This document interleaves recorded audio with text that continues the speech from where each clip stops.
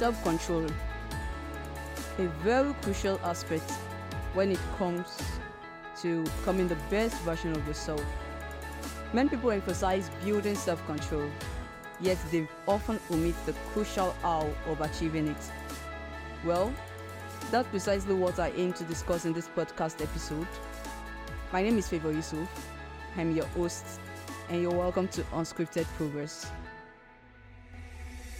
Motivation is overrated. Your environment frequently matters more. This idea is drawn from a chapter in one of my favorite books, Atomic Habits. Overweight individuals, smokers, addicts, and others have often repeatedly been told that their struggles stem from a lack of self-control, and perhaps even that they are inherently flawed or they are bad people, to say. However, the notion that a mere sprinkle of discipline would resolve all our issues is deeply ingrained in our culture. Yes, this truth reveals that those who exhibit the best self-control are the ones who need to rely on it the least. Okay? They genuinely possess the best self-control true. Hence, the key is to practice self-restraint. It's always easier to practice self-restraint when you don't have to use it very often.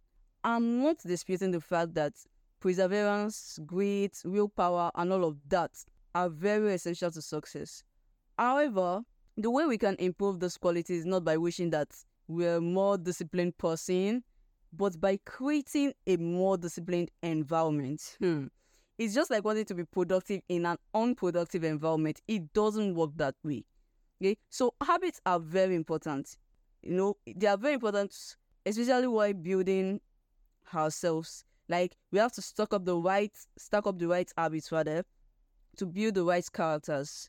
But the environment is very important, and we tend to overlook it a lot.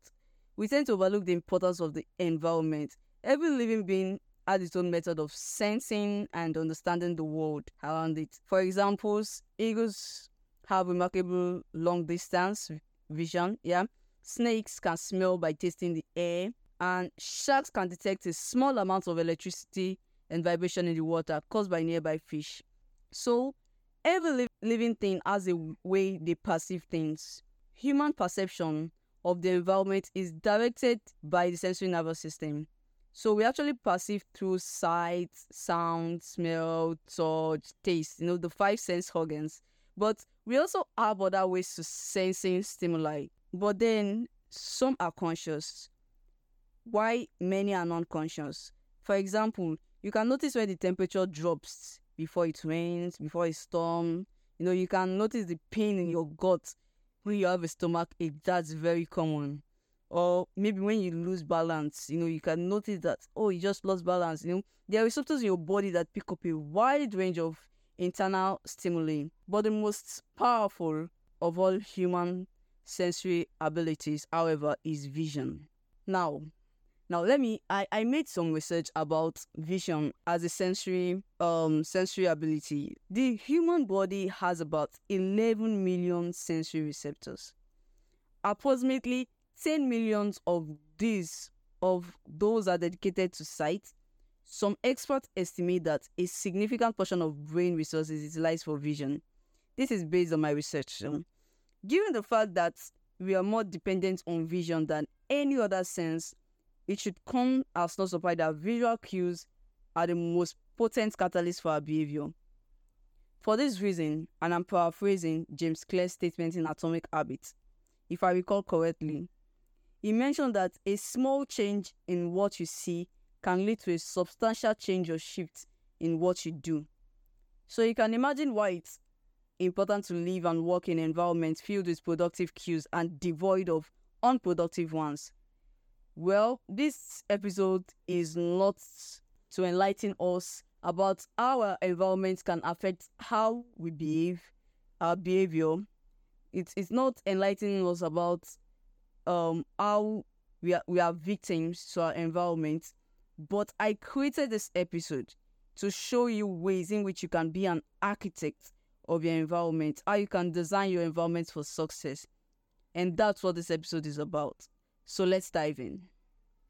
As humans, we we often like to think that we're in control of everything. And yes, we're in control of ourselves. We should be in control, And that's why we also have to be aware of our environment. Because whether we like it or not, in one way or the other, the environment is going to affect the way you think, the way you react to things, the way you do things.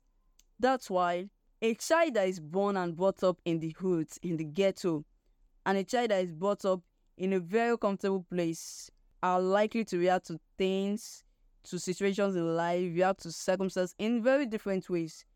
But then, as humans, as people who want to become better versions of ourselves, we have to be architects of our environment. We also have to structure our environment in a way that it's going to be in favor of us and not against us. Okay, so let me make some examples. You can actually structure your environment. Yes, you can. No matter where you live, believe me, you can structure your environment. Design your environment for your success, for your own good. But then, how do you do that? Every habit is initiated by a cue. We are more likely to notice cues that stand out. Unfortunately, the environment where we live and work often makes it easy not to do certain actions because there are no obvious cues to trigger that behavior, to trigger that habit that we actually want to adopt and want to improve on. Okay? For example, it isn't not to practice the piano or any musical instrument if you always keep it in a closet. Like if it's not around you.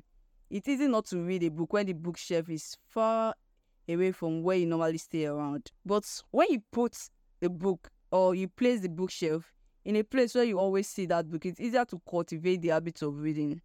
It's not easy to take your medication, for example, when it's out of sight.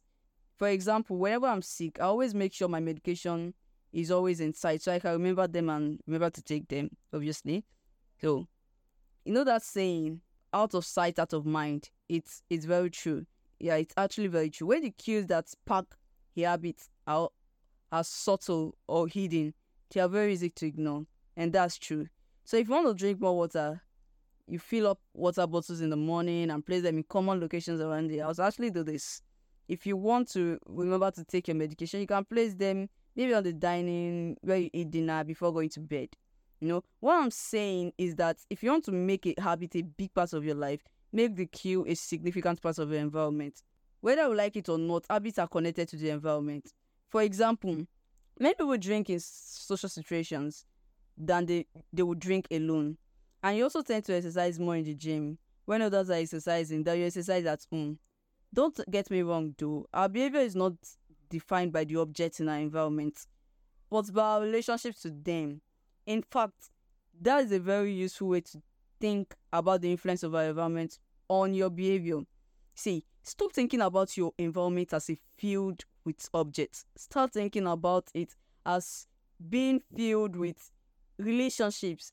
And that's what I mean by think of your environment in terms of how you interact with the spaces around you. Now, let me explain this. Speaking about the environment, I'm not just referring to physical environment. I'm also talking about your digital environment too. Since for a couple of years now, technology has become a very huge part of our lives. So, our environment also refers to our gadgets, our digital environment. That's also very important. You have to arrange your environment, your digital environment, in a way that will bring success to you and not damage to you. In terms of your digital environment, your phones, your laptops, form a relationship with them in a sense that, for example, let me using myself as a use case. If I want to work, I use my laptop whenever I want to work. No social media, just work. And I've developed that relationship with my laptop so that when I really want to work, I put my phone away and focus on my laptop. This way, I have this connection with my laptop, which is a work relationship, with my laptop. So I'm always in a serious business mode whenever I'm on my laptop. And whenever I'm on my phone, that's where I connect with friends, family, go through social media. But it's the direct opposite with my laptop. So I've established a relationship between my laptop, my phone, and myself. If I seem to be engrossed in social media and need to work, I tend to put my phone away, far from me, like putting it in another room and then focusing on what I have to do. That's how you make environments work for you. So if you want to be self-disciplined, if you want to have self-control, then you have to create a disciplined environment for yourself. That's it. Have you ever wondered why people who go for rehabilitation, when they return, they often want to return to those habits? They recognize the cues in the environment, which cause the habit in the first place. And that's because the rehabilitation center or environment has been structured in a way that they wouldn't want to indulge in those habits. They realize it's easy for them to overcome those urges. But then, upon returning to the environment they were in, they encounter cues of triggers they encounter cues that trigger that behavior and then tend to revert to their addiction. You see? I particularly dislike shaming people. I'm against shaming people, especially people struggling with addiction. My reason is, for example, shaming obese people about weight loss can make them feel stressed. Then as a result, many people return to their preferred coping strategy, which is overeating. Don't you wonder why? Don't you wonder why smokers are told they will die young and they still smoke? And that's because when they know the fact that they are going to die young, they become anxious and they become stressed. So they go back to their coping mechanism, which is to smoke more, to smoke. Honestly, I must say that resisting temptation is an ineffective strategy. It's hard to stay motivated in an unmotivated environment.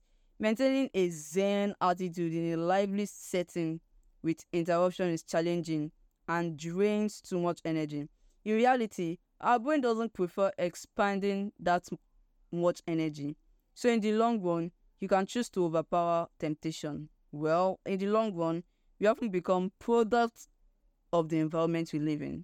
To be blunt, I've never seen someone consistently adhere to positive habits in a negative environment. Personally, I've never been able to maintain a positive habit or attitude in a negative environment. When I realized the significant impact of the environment, I began to structure my environment to support mental and emotional stability and positivity. This extends even to the people around you, the individuals in your environment. When I discuss the environment, I'm not just referring to objects or things. Even people, like people you allow in your life, which people are in your environment, are they contributing negatively? It's akin to allowing someone who constantly make you angry to remain close to you and then trying to address your anger issues. The simpler approach is to distance yourself from the person causing your anger. That way, you won't even have to get angry initially to attempt to overcome it. You get it. Like, I understand you're grasping the concepts. I know. So, there's a more reliable approach to breaking bad habits or to improve with good habits. The thing is, eliminating a bad habit involves reducing exposure to the cue that triggers it. For example, if you're struggling to focus, leave your phone in another room for a few hours. If you constantly feel inadequate, stop following social media accounts that trigger jealousy and envy. I do this quite often. I invest time in following certain people. When their purpose is fulfilled, I don't need them on my feed anymore. I don't need to see their posts, It's me just protecting myself. It's me constructing my digital environment to benefit me, to make it positive. So I unfollow those people. If you are spending excessive time watching TV, consider moving the TV out of your bedroom and leaving it in the living room, If you're spending too much money on electronics, refrain from reading reviews of the latest tech gear. I know someone who spends so much money on electronics due to constant reviews. And why they're always reading reviews is to determine what's better. This gadget is better, I must buy it. So, this part is essentially the inverse of the first law of behavior. Okay, so now the first law of behavior is that you should make it obvious. Well, this is saying that make it invisible. Make the cues for your bad habits invisible. That's truly how you can practice self-control. Practice self-control in a way that arranges your environment so that you don't have to constantly exercise self-control. Then, even though they say you have self-control, the truth is you're just making your environment work for you. So that's a wrap-up for this episode, and that concludes the first episode of our first season. I would love to hear your opinions, honestly, because these are my opinions. I want to hear your voice, so you can leave a voice note. Like, Do you have a different opinion? Do you think there's a better way to practice self-control? What are your thoughts about your environment? What do you think about your environment? Do you think you can create a relationship with your environment? Tell me, talk to me. Well, your host, Favor Yusuf, is signing out. See you next week Monday as I release a new episode. And have fun while making progress.